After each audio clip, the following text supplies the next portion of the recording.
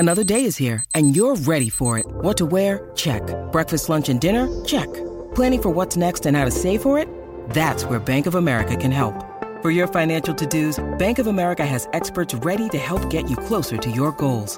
Get started at one of our local financial centers or 24/7 in our mobile banking app. Find a location near you at bankofamerica.com/talktous.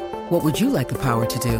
Mobile banking requires downloading the app and is only available for select devices. Message and data rates may apply. Bank of America N.A., member FDIC.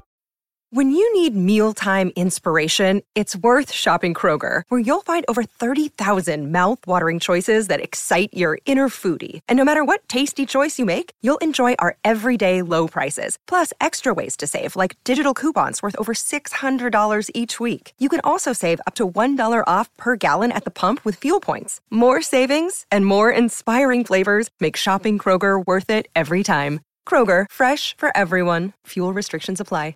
From NJ.com and the Star Ledger, welcome to the Rutgers Rant, your one-stop podcast for the Scarlet Knights.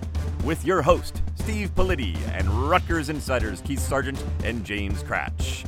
Let's start shopping. Hello, everybody. Steve Politi from NJ Advanced Media. Welcome back to the Rutgers Rant. I want to offer my condolences to all Rutgers fans about last night's game. That was awful. There's no other way to put it. Houston 63, Rutgers 60. That score does not sum up what happened. Obviously, just to let you know, I am still in Indianapolis. James Cratch is back home in his Morristown apartment. Keith Sargent, where are you on the planet right now? You are making the trip back. Currently, where would you be? I'm in Pennsylvania, right outside Pittsburgh, driving back. I left at 6 a.m. and making good time. Just as I share in the condolences to the Rutgers fans, just so that they know, had they won the game, it was going to be me, Politi, Brian Fonseca, a photographer. We're going to get Cratch aboard. We were going to have the whole gang drive back out to Indianapolis for the Sweet 16. Politi was really looking forward to making this drive. Oh, That's boy. probably, what he's more sad about than anything else. Yeah, I would have been sitting in the trunk of the car. But this is the thing, Sargent. I was certainly prepared to make the drive. And we're going to say up front, obviously, we're not a great – if the sound's not perfect this episode, please forgive us. We're all in different places than we usually are, to get that out of the way. But I was ready to make that drive. And we were walking out of Lucas Oil last night, and we were having the conversation that you only have with Rutgers, which is was this the most discouraged, the awfulest loss in Rutgers history? And you had talked me into the idea that it wasn't. I mean, remembering the West Virginia football game in 2006, when they had a chance to go to the Orange Bowl and lost in triple overtime. Remembering the Louisville game a few years later when they also had a BCS bid on the line and lost to Teddy Bridgewater on one leg. And I agreed with you at the time. I'm here to tell you, I've changed my mind. And this is what I kept on coming back to as I was thinking about it last night. And this kind of loss even woke me up a couple times. It really was those two football games. I thought they had a chance to win. I never thought they had won the game. This game, I really did when it was 9 points with 5 minutes to go. I thought Rutgers had won. I mean, I was like, all right, we're back here. Let's start writing. This is a program-shaping win, Sweet 16, chances of the Final Four, the whole kit and caboodle. And Cratch, you're watching this thing on TV. Did you also feel at that point that this game was won? Yes, I did. And what was so incredible to me was I was sitting there when the game started, I was like, oh boy, like Rutgers is going to lose by 30 points. Like this Houston team is just they are playing at a level. They are something that Rutgers has not seen. I thought the only way that Rutgers is going to win this game is if they just jack up threes and everything goes in. And then Houston kind of just went cold, and Rutgers was gritty, and they were tough, and they took a punch, and they got in there. And I was like, this is going to be one of the greatest victories in the history of the school, because this was a team that they battled back, they hung in there, and now they're going to beat this team that's unraveled by 9 points with Giroux and the hip pointer. And then I was out of the room for a second. I think I had to give the dog food or something, and I missed the missed dunk. So I got back and saw that on Twitter, and I was like, oh, this is turning now, isn't it? And then bing, bing, bing, boom. Yeah, there was a lot of bigs, a lot of booms. That's for sure. The missed dunk, you can understand that. The things happen in a game, and you hate to put a lot on that. But obviously, if Miles Johnson makes that dunk, this is a different game. But the thing that I stick with, Sarge, and we were talking about this walking out of the stadium. I mean, there must have been 15 plays. I mean, just a series of rebounds. Jacob Young turns the ball over uncharacteristically. Caleb McConnell jacks a 3-pointer that you're just, what is that? What is that shot? There's just a series of things, little missteps where throughout the course of that last 5 minutes, where if any one of those goes the right way, well, this is a different game. That's how you lose a 9-point lead, Sarge, right? I mean, that's it. That's how it slips away. Yeah, and I broke it all down and going back to it, because you know how it is when you're writing and you're really not processing the game, to go back to it and like to look at the play-by-play. It really boiled down to about 10 plays, to be honest with you. It just was, if any of those go Rutgers' way, it might be a different outcome, because look, 24 seconds to go, that's when Houston took the lead. It just was, what it really boils down to too is, I thought that Pikiell did get a little conservative with about 5 minutes to go in the game, tried to take the air out of the ball. I think he kind of coached it like he did against Clemson. If you remember, against Clemson, he told the team in the huddle with about 4 minutes to go, we have enough points. Defend, defend, defend.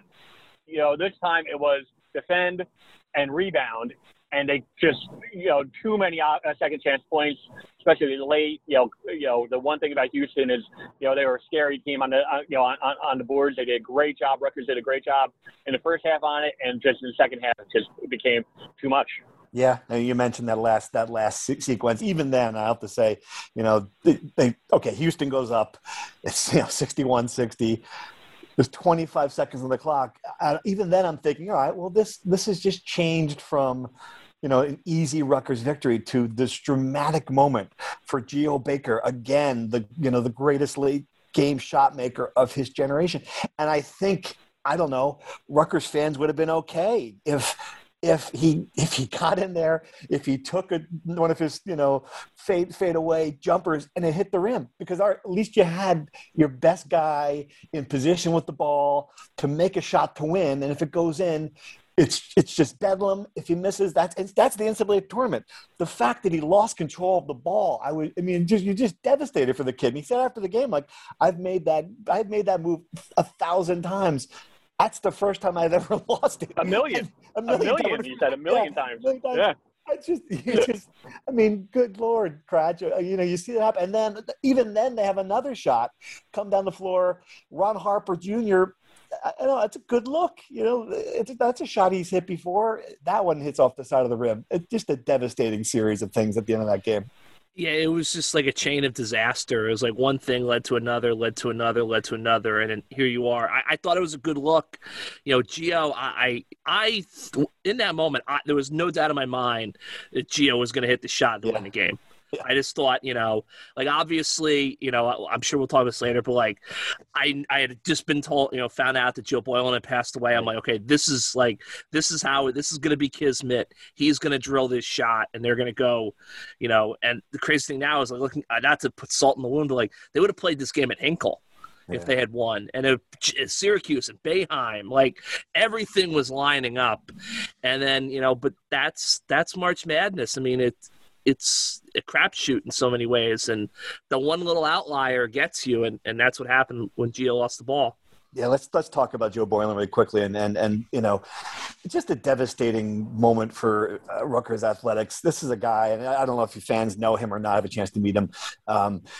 Just I've heard everyone I talked to said the same thing, the nicest guy in the world, and he really was. And there was a time, when going to the rack over the last few years was just absolute drudgery. With Eddie Jordan's teams, you didn't want to go. People didn't want you to be there. Everyone tried to have a friend. You knew they were going to lose, and you would walk in there, and there's Joe Boylan, just the one person on earth you're happy to see, because he had a story to tell, a smile on his face, ask you about you and your family. I mean, the number of people who have reached out to me after I wrote a column about it, just to tell the story about how Joe Boylan made an impact on their lives. For him it looked like he was going to rally at a stroke on Wednesday. It looked like he had, he still couldn't speak, but he was going to make it, at least with the thought. Then there were some complications, took a turn for the worse, died before the game. Steve Peichel did not tell the team until afterward, which is certainly understandable given all that was going on. So, just a devastating moment, Sarge. Not only does he have to walk into that locker room, their careers are over. Now he's got to, the players knew him. They traveled with him. They sat on the bus with him. They loved this guy. And just to echo that, I mean, I've known the guy for, I knew Joe for 15 years. I remember just the amount, as you know, like he just, I pride myself on trying to get as much, historical perspective and stuff. I remember talking to him probably about 15 years ago for a story and kept a good relationship, all that time. One of those guys where you call, even if it's just for a story and you need one quote, you're going to carve out a half hour because you're just going to listen to him. You're just going to pick his brain on stuff and what everyone's saying is true. As nice of a man as you'll ever meet. And look, the one thing where it relates to the team. This is a guy who traveled, this season they haven't really traveled. The radio crew, Jerry Recco and Joe Boylan have been doing, a good majority of games. Now, keep in mind, he did go to the Minnesota game. Like, March 6th, Joe Boylan and Jerry Recco were on the road with the team. And for the last, 5 years, they've been on the road with the team. You develop bonds and bus rides and all the other things that, you forge relationships. Geo Baker talked about, just, learning from Joe. Just, the team definitely took it hard. Right. Yeah. And that was a great point, Cratch, just about, you thinking about storylines and what it would mean, just what that would have been for Gio to hit that shot with, in the memory of Joe Boylan. It was just seemed like it was setting up for that. I think just. The other thing, too, is, Joe was an assistant on the last Rutgers team that made the Sweet 16. And I remember talking to him for a story, and he said, if they don't lose that, they lost to St. John's in the Sweet 16 on a hook shot.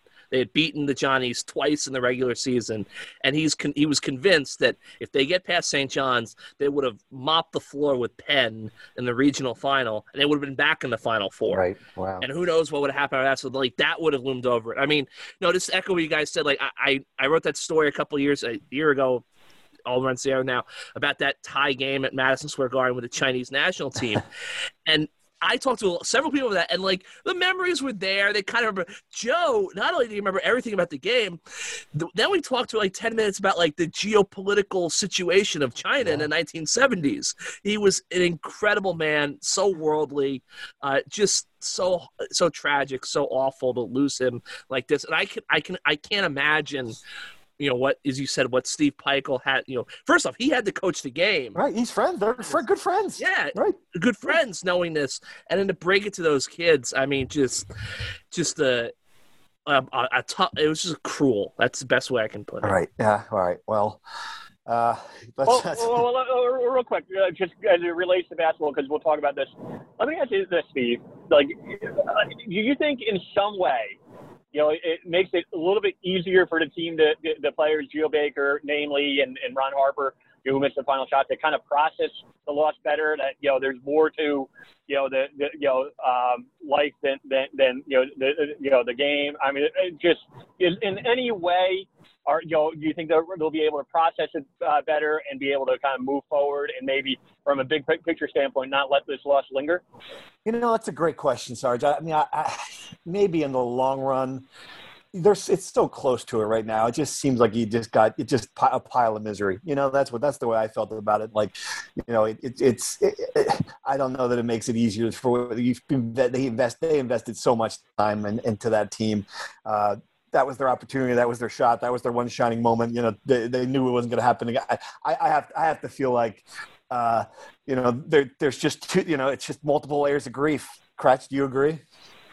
I do. I think someone tweeted us that Kenny Smith said, there are games in his career where he just losses where he just never watched. Yeah. This is not one that anyone in that team's ever going to pull the tape up on. Right. And the other part about that, and we haven't gotten into this yet. We talked about missed opportunities. The Sweet 16, when you get there, now you have an entire week. The game wouldn't have been until Saturday. It was just going to be a Rutgers palooza of attention, of stories written, they saved the program. Go back to 1979. It's going to be, they were going to be the Oral Roberts of the East Coast, essentially. And the fact that you'd be playing Syracuse would have added just another layer to this. This game would have been just hyped up for an entire week. And then if you look at, this is really the other worst part of the many worst parts. Look at the teams left in this region. 8 seed Loyola, of course, they look better than that. 12 seed Oregon State, Syracuse, you already beat them. Of course, you didn't beat them. You didn't have McNamara's kid. I'm sorry, you didn't have Baham's kid. But still, they're an 11 seed. They're certainly not an unbeatable team. It's not crazy, Cratch. If they had gotten there, that's a puncher's chance to get to the Final Four. No doubt. It's almost like I remember last year before the tournament got canceled. I remember thinking if they can get a draw where they're in the East region and they somehow get through and they go to New York, this team is going to the Final Four. And I feel like it could have been a similar situation with the teams there and the fact that tickets. Rutgers fans were going to start to get if they were in the Elite Eight, the place was going to be a Rutgers crowd. Yes, it was. Yeah. So I just, look, I think this is one of these things that it's, Jim's right. You never get over this. You move on at some point, but you never get over this. And it's always going to gnaw at everyone associated with Rutgers. I think what could have been. All right, let's dive into true or false, guys. And this is going to be a themed true or false. You guys know the rules. Let's do it. True or false? Geo Baker will return next season. James Cratch, true or false? I'm going to say true. Whoa, all right. That's a curveball. Cratch, I'm sorry. True or false? False. Yeah, I'm with you on that one. False. True or false? Miles Johnson will return next season. Cratch? False. Wow. Okay. Sarge, what do you think? False. Yeah, I'm there with a false as well. I think they're tied together, and I think Miles Johnson has more on his mind than his basketball. I think he already said he's applied to multiple schools for engineering. So this is a kid who obviously it goes beyond basketball decisions. I think he has something in his mind. True or false? Montez Mathis will return next season. Cratch? False. You think he's gotten all right? Sarge, true or false? True. I'm with you on this one. True. I think he's going to be back. He sees the opportunity for playing time now. True or false? We're missing someone who's not going to be back next season. Cratch, is there someone here on this roster that we're just not seeing that's going to leave? I'll say false. I can't think of anyone because I don't if Ron had played the way he did early in the season, he would have a chance to go to the NBA. But I don't think that door is there for him right now. Agreed. Sarge, you're talking about the core rotation 8 guys, right? Yeah, I guess so. Yeah. Whew. I'm going to say true only because it's topsy-turvy, and we can talk about that, big picture going forward. But nothing would surprise me as far as turnover. Wow, all right. True or false? Steve Pikiell will add an important piece in the transfer market. Cratch, true or false? True. Sarge? True. Yeah, I think it's going to be free agency out there. I agree with that. That'll be true. That's what it is. Yep. True or false? Rutgers will make the NCAA tournament next year. James Cratch? False. Sarge? True. Wow, all right. I'm going false as well on that one. True or false? The Big Ten was the most overrated conference in college basketball history. Sarge? True or false? So I know it's a popular opinion to say true, but I'm going to say false. False. All right. Cratch. I will also say false. All right. Yeah, that's an overreaction, guys. There's been a lot of conferences who've had the same thing, so I'll say false as well. The NCAA tournament is a crapshoot. It completely is, and I think it's false.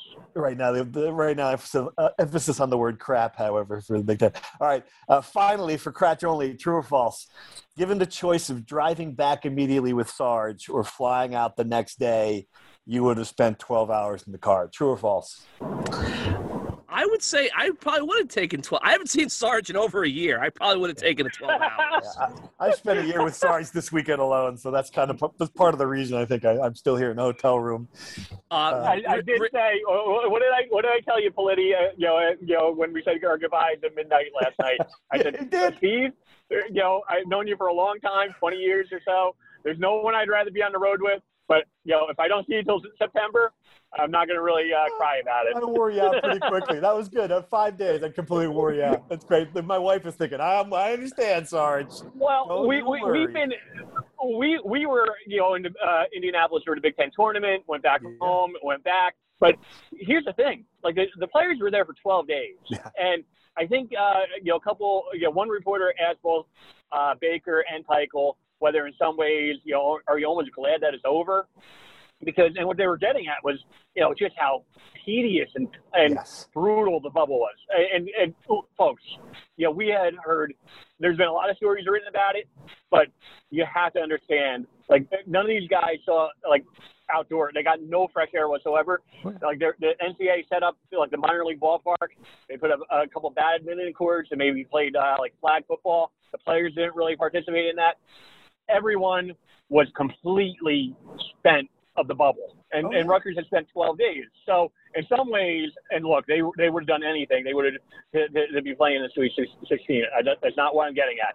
But at the same time, being in Indianapolis for 12 days, not being able to leave your room, not being able to get fresh air, it wears on you. I don't think it's any question it contributed to some of these upsets, Cratch. Some of these teams look at this and said, thank God I'm out of here. No, and the other thing I was thinking about too was, and I want to make this clear, like, it's not a knock on these schools, but you have these Power 5 Big Ten programs that have been testing every day and isolated in a bubble, and they're playing teams from these mid-major schools that for financial reasons, for geographic reasons, because they're in parts of the country that aren't as COVID, thoughtful as others. They've had a normal season in a way. I'm not saying, the kids at Oral Roberts, well, definitely not the kids at Oral Roberts going to kegger parties, after the game. But, like, if all your fellow students are on campus and you're only testing twice a week and there are fans in the stands, you might have a little bit more juice to get to this point than the guys who have been playing in empty arenas in this horrible Groundhog Day existence for months without seeing anyone.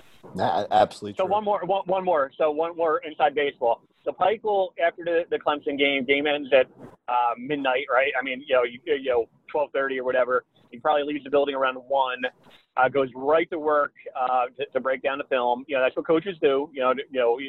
That's kind of what his job is, to kind of prepare for the next game. I get it, but got no sleep.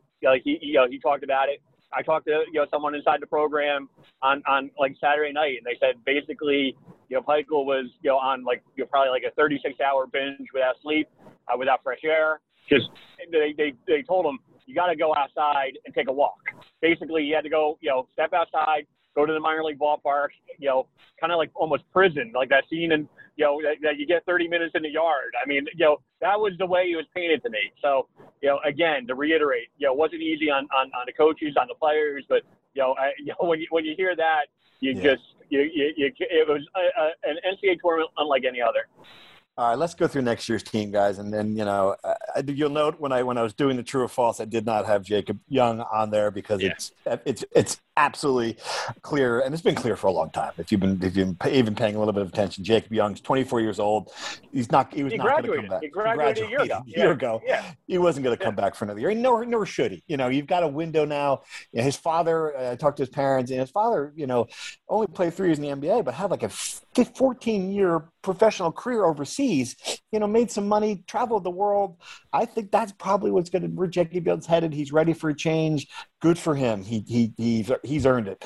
The Geo Baker thing to me is fascinating, and I know you said true, correct. I want to hear why. To me, though, I just see a guy who's who's given everything he's got to it, who made his impact. I mean, what does he have to gain to come back, especially when he knows how hard it is to get here?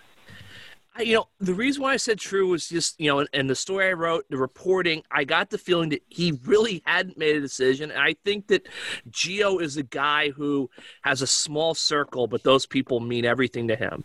And I just, and a lot of his circles at Rutgers, Peichel, TJ Thompson, his mom is close. So for me, it was the way Gio reacted. And look, that could just be emotion in the moment. It's entirely possible that it's a situation where if you had told Gio, like, you have to make a decision right after this game, he'd be like, I'm coming back. I have unfinished business. But then by Friday, he might be like, okay, like, everything calms down. Just the fact that, it just seemed like maybe he was leaning that way. It wasn't giving it up in that press conference. And I think that if, like the other thing too is if the NIL stuff passes, and I think the NCAA after this disastrous, couple of weeks is going to have to get it done. Geo Baker is he is the most marketable major sport Rutgers athlete by a mile. Yeah, the other thing too, I think Sarge is right. If Miles says I'm coming back, I think maybe Gio comes back. Yep. If Miles is gone and then maybe Gio's like, okay, like I'm moving on. But if Miles comes back, I think they can make the NCAA tournament. All right. Sorry, you said about that? Yeah, I was gonna say, Crash is right. I mean, two things. One, Gio Baker hasn't experienced, for a year, like the big man on campus. He's so popular on campus, and he knows that. Like, if we are to go back to some normalcy and get fans back in, he'll get the experience, and that would be what maybe Peichel could sell him on is, look, you come back, you get to experience what being the big man on campus is all about, because he's so popular on campus. That's one.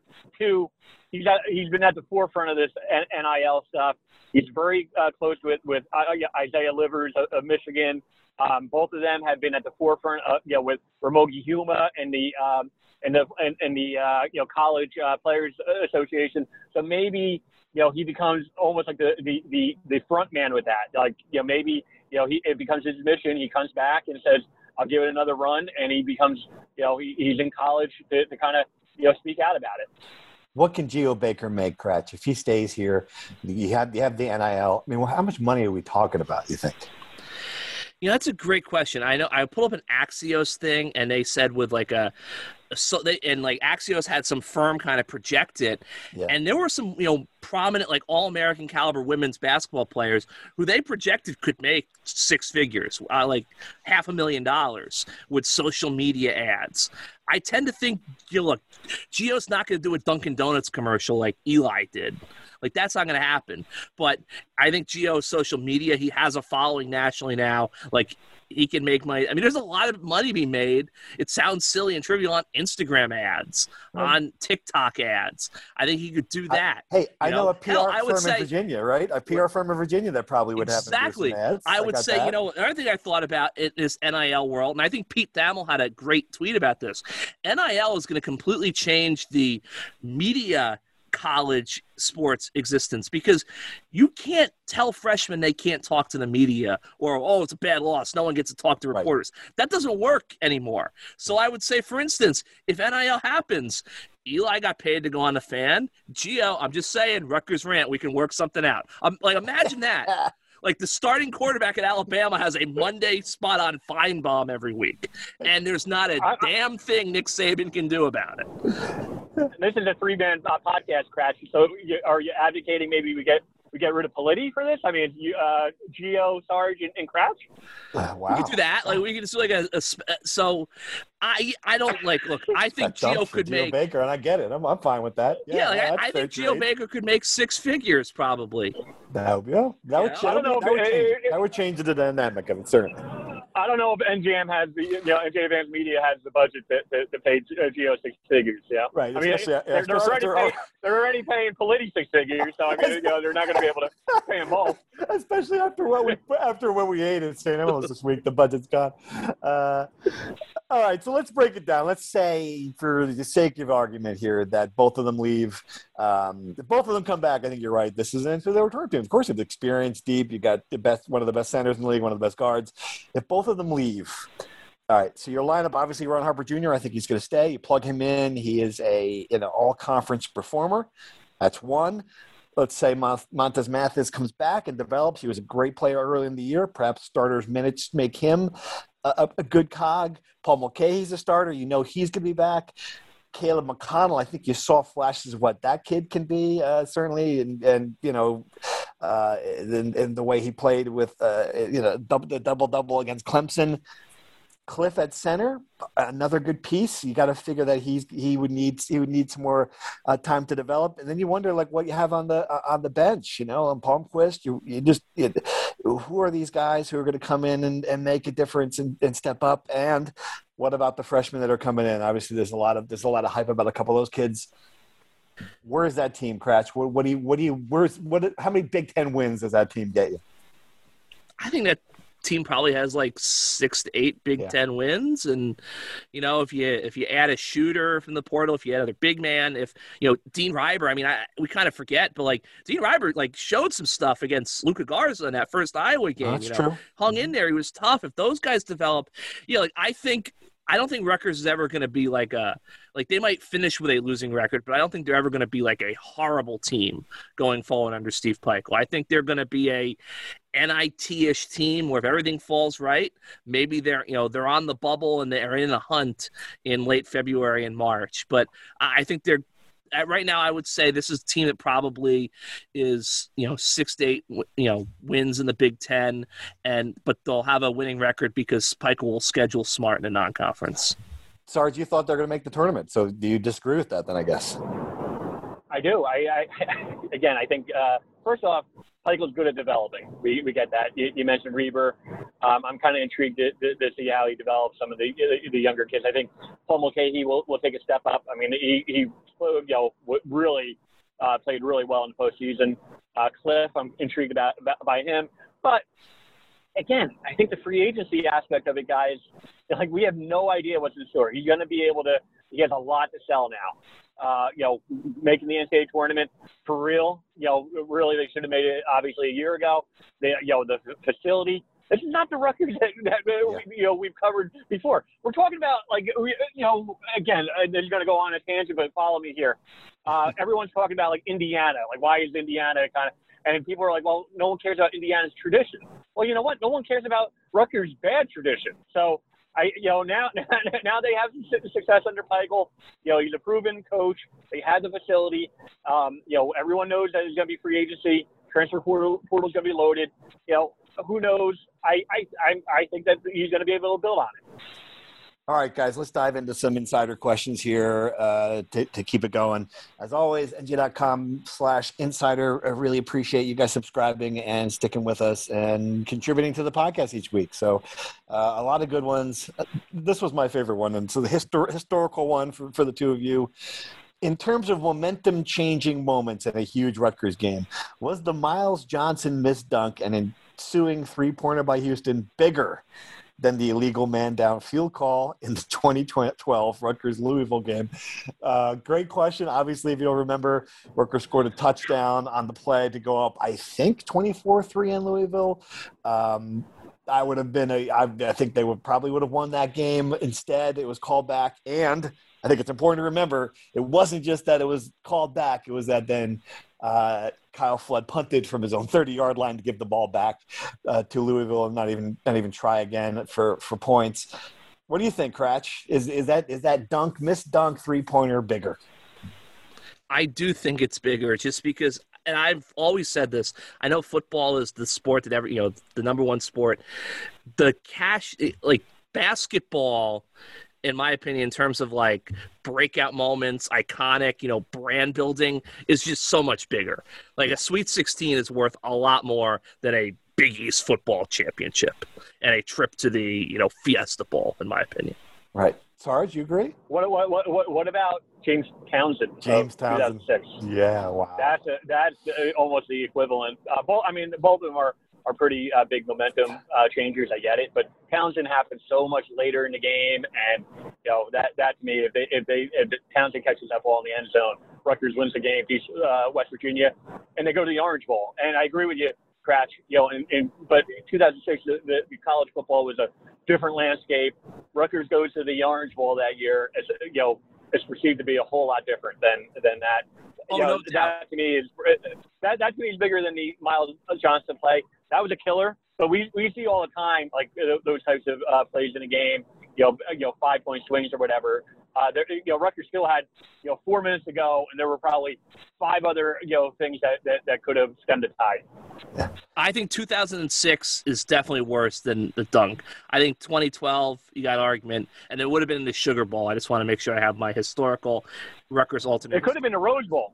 It could have been the Rose Bowl because the Rose Bowl people were talking legitimate that they were interested in Rutgers. But yeah, it would have either been, it probably would have been the Sugar Bowl instead of the Rose Bowl or the Orange Bowl. Instead, the Texas Bowl. Well, let's not go there. All right, some more questions. Does Steve Pikiell have to bring in an offensive specialist as an assistant? We really didn't dive into this too much. Kratch, how much blame do you give the decision on the bench to go into take the air out of the ball, to go into slow-mo mood so early in that game? The fans, I mean, that's all the texts and things I got after the game from people who were just observers watching. Like, what in the world are they doing? I mean, what do you think, Kratch? Is that on coaching? And did someone need to be sitting next to him to nudge him and say, no, we got to run our offense here? I think, that's just kind of what they do normally, at the end of game. They try to slow it down. I would say the blame for me was not so much slowing it down, but it was like when Houston had got to 4 or something, 5, you're like, okay, we were up 9. Now it's been cut in half. Maybe we should readjust. I thought it wasn't so much starting to take the air out of the ball, but it was keeping with that approach. They should have at some point said, okay, we got to start attacking now. So, yeah, Sarge, how do you feel? I really didn't think it at the time because they had so many opportunities. I was thinking, why can't they get a rebound? I just feel like I'm watching it in real time. Houston was 2 feet above them on every play, getting the rebounds at the end of that game. Did you think they took the air out of the ball too soon? I think 2 things. I think maybe Pikiell knows his team a whole lot better than the fans or us. I think he might have looked at his team and said they were done. They were spent. They was too nice after. He knows his team pretty well. I think he 5 minutes in the game, you walked over to me and said you didn't see any path to Rutgers winning that game. Houston was a very talented team. That's a Final Four team. The fact that Rutgers had made that run and got ahead of them is a credit to how they defended. Defense takes a lot of energy out of you. Rutgers did an amazing job on the boards and in the first half, not so well in the second half. I think he thought that they were spent, and I think that's the reason why I think he tried to take the air out of the ball. At that point, I think he just he had a good read on his team at that point. We have a lot of comments about the offense this season and just the way the offense is run and the lack of creativity and the lack of movement in it. One texter had a long string of comments about it, and I'm sorry, I'm going to paraphrase. It's hard to read all of them, but just watching some of the games this year, watching the tournament game with BYU and the way the ball is just constantly moving. Whereas Rutgers, you're looking at a lot of ISO, a lot of standing around. Kratch, is there something to be said for this? That this offseason, and as they're evaluating what this program's doing, that you're playing. This is a team that knows how to play defense. This is a team that knows how to rebound. Is there something different they need to do, just in general, when they start over next year? So my understanding is, and Sarge, correct me if I'm wrong, I'm pretty sure I'm not. Carl Hobbs is the offensive guy. Now, look.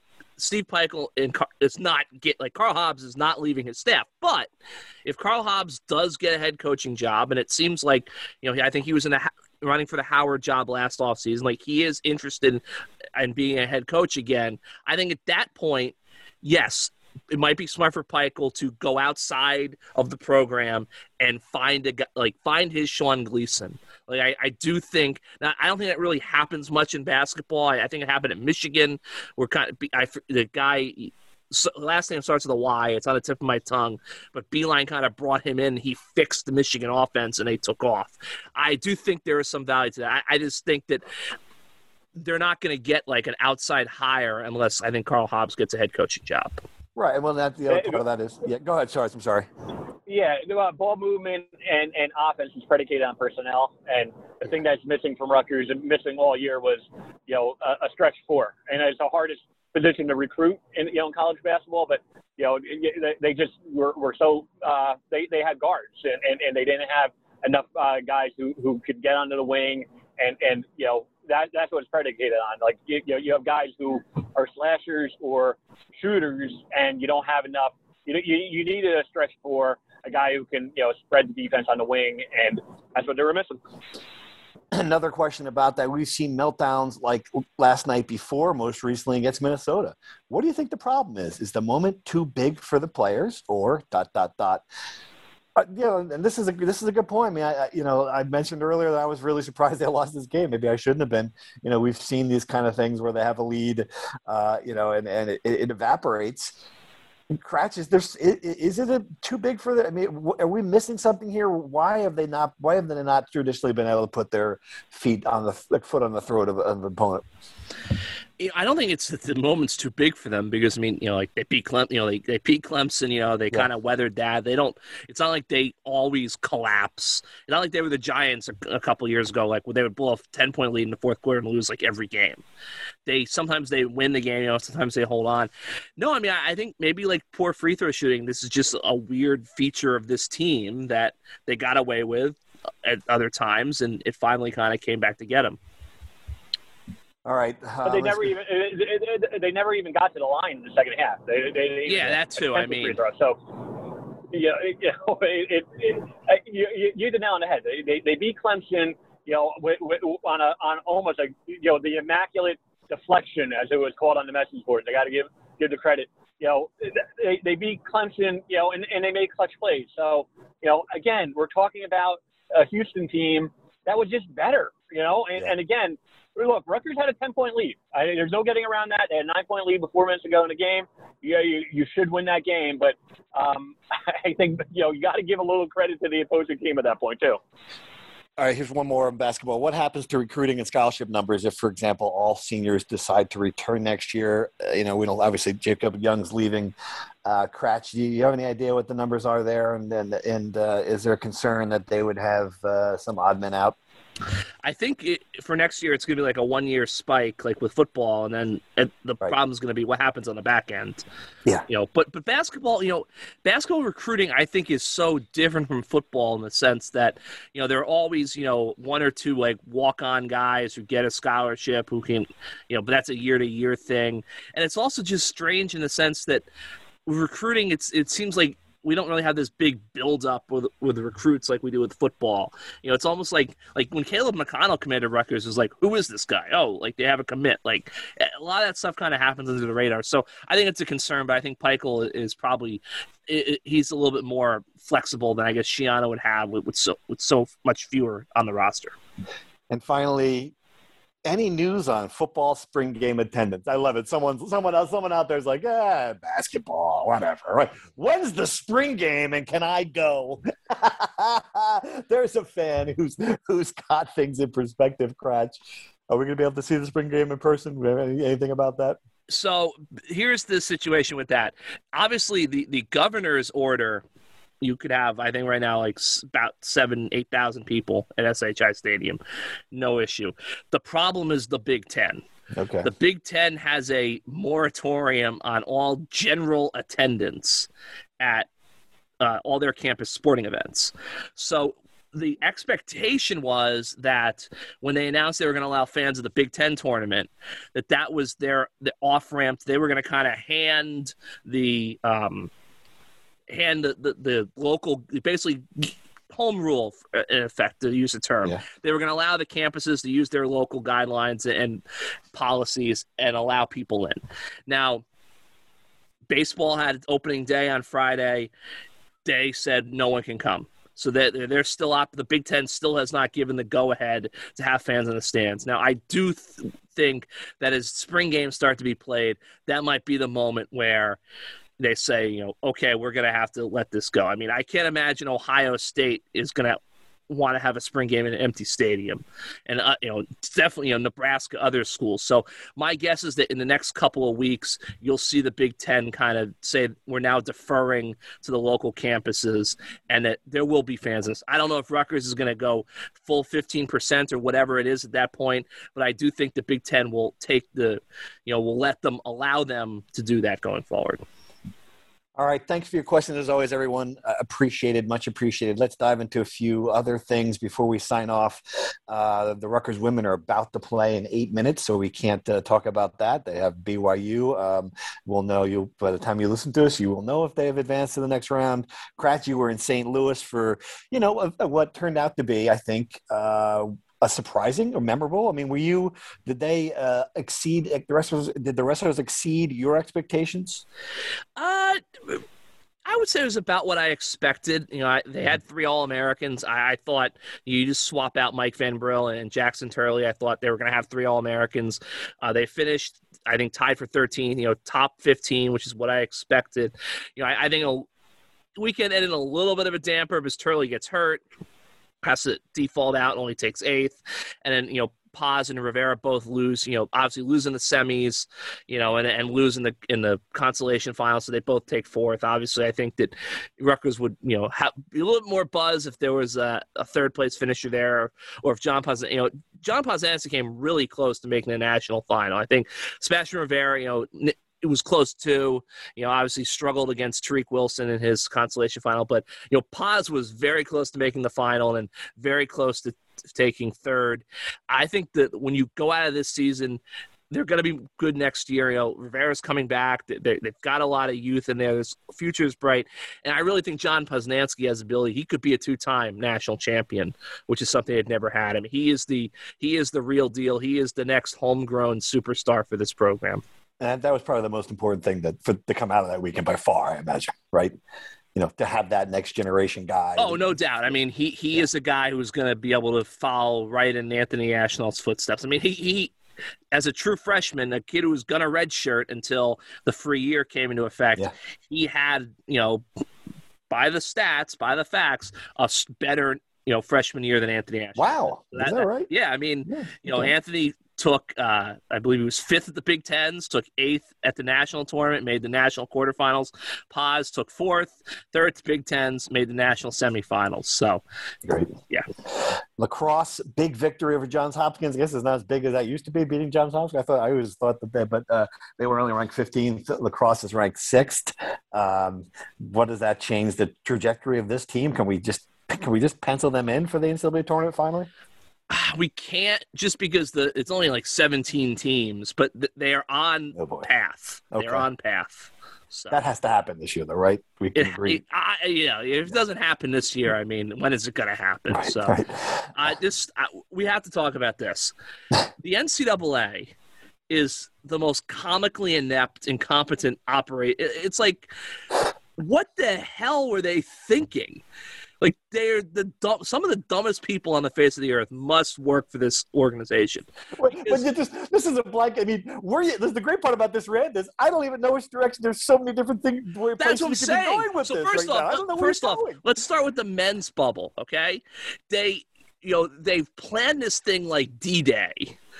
And they lose 10% of their officials on the first day because, everyone's like, how do you have Ted Valentine walk into the JW and you don't have his hotel ready when this is a bubble? Like, come on. Those guys, everyone, don't blame the officials. So they walk in a hotel, they have no room and no food. Like, what do you want these people to do? Yes, they want, and then you don't have a good boxed lunch. I mean, you're telling me that all these restaurants in Indianapolis that have been hurting couldn't put together a good meal to give these kids. You said they can't walk outside. Go to the minor league ballpark and play what Division I men's basketball players I'm gonna go play badminton in a minor league baseball field. Just so stupid. But the women's, I'm sure where you're heading with this, is the disparity between the women. Disparity is disgraceful, and it's just they just don't care. Right. And that's the bottom line. No one could have looked at this thing, and said, "Oh, this is good." a yoga mat and a couple of dumbbells. Just amazing. Which goes to show you that they didn't even think about having a weight room. And they were like, hey, like, Econo Lodge, now what you got in there, guys? Like, well, Sarge and I were talking about this. It's funny. I thought that when they were having the discussions, they had like 2 months of meetings about how to stage the men's tournament. And then finally, like some second-level intern in the back of the room raised his hand and goes, what about the women's tournament? Have we been? And they're like, oh, shoot, we got, and then that's when they start. It was such an afterthought for them that they just, and the funny part about this, and we didn't get a chance really to press see Vivian Stringer about it. Her answer was kind of balanced about it. She thought it would bring more attention to the disparity, and she hoped that it would lead to more programs getting what Rutgers has, which is a practice facility that has equal as to the men in every single way, and that's the way it should be. No doubt. And I'd say, like, I saw this on Twitter, and we experienced this. Like, Andy Mills, who's the best sports photographer, in America, was not at the NCAA tournament. He was not with me in St. Louis because the NCAA said because of COVID restrictions they couldn't credential him, which is fine. I understand. But then the NCAA doesn't even have, like, they're like, oh, we can't get a photographer at these women's basketball games. And these games aren't necessarily shot by the wire. So it's like there's no photos of these games. And it had the same thing with wrestling. They had like 66 photos from the entire national wrestling tournament when they're not letting independent media outlets send their photographers in. But we have photos of like every play at the men's basketball tournament. It's just like, come on. And then for them to be like, oh, like, we were sorry. We like, what? No, you just didn't care. Yep. Like, there's no way that Dan Gavitt thought this was a good thing. This is going to work. They constantly have to be shamed into doing the right thing. And it's enough is enough. And at some point, it's the schools too. The NCAA is made up of these schools. And it's like, enough is enough. And you know what? I don't think we're going to see it because it's really hard to pull together. But, there's all talk about delaying a game in the bubble or boycotting a game. You know what I think would do the most impact? If a team like, and you could never ask these kids, like a team like North Texas or Oral Roberts, where that unit, TV money, is so important to their conference that we're not getting on a court today. Wow. That's what would change it. Because all of a sudden, if the Summit League was like, oh, that $1.4 million nut that like is going to keep everything going. Oh yeah, all the bonuses for all the muckety mucks no, we're not doing that. That is when things would change, because the Big East, the big conferences, they can weather that stuff. They can work around it. But if a mid-major said no, we're going to deny this payday for this conference, that's when it would change, because there's a lot more of the little guys than there are big guys. All right. Well, I think we've covered everything we possibly can cover this week. Sarge, where are you at now? Have you driven off the road? No, I'm still on the road. I'm I guess pretty close to Harrisburg. So oh wow, okay. We killed a lot of time on this podcast. Yeah, absolutely. So glad we can help. I know Rutgers isn't, but I mean, I'm sure there's other Rutgers sporting events over the course of the week. You down for a road trip? Yeah, I mean, it doesn't have to be Indianapolis. What do you think? Yeah, I'm not. No? Yeah, I'm gonna have to take a hard pass on that one, Sarge. I think you'd have a hard time getting Politi to make a trip to Cranford right now. Yeah, that's a great point. Yeah. Oh man! All right. Well, again, everyone, it's just that we were hoping we could have a week full of content. We were planning our stories, what we were going to write about, what we're going to talk about for what would have been a fun week for Rutgers in the Sweet 16. Didn't happen. I don't know what we'll be talking about when we get back in a couple of weeks. Some spring football, some lacrosse, some whatever it might be. But we'll still be here, and we thank you for listening. Steve Politi signing off. Thank you to Devco, as always, Keith Norton for the great introduction, Sarge and Cratch. We'll be back next week. Thanks. Thank you for listening to the Rutgers Rant. To participate in the conversation and receive live updates about the Scarlet Knights directly to your phone, sign up at nj.com/insider.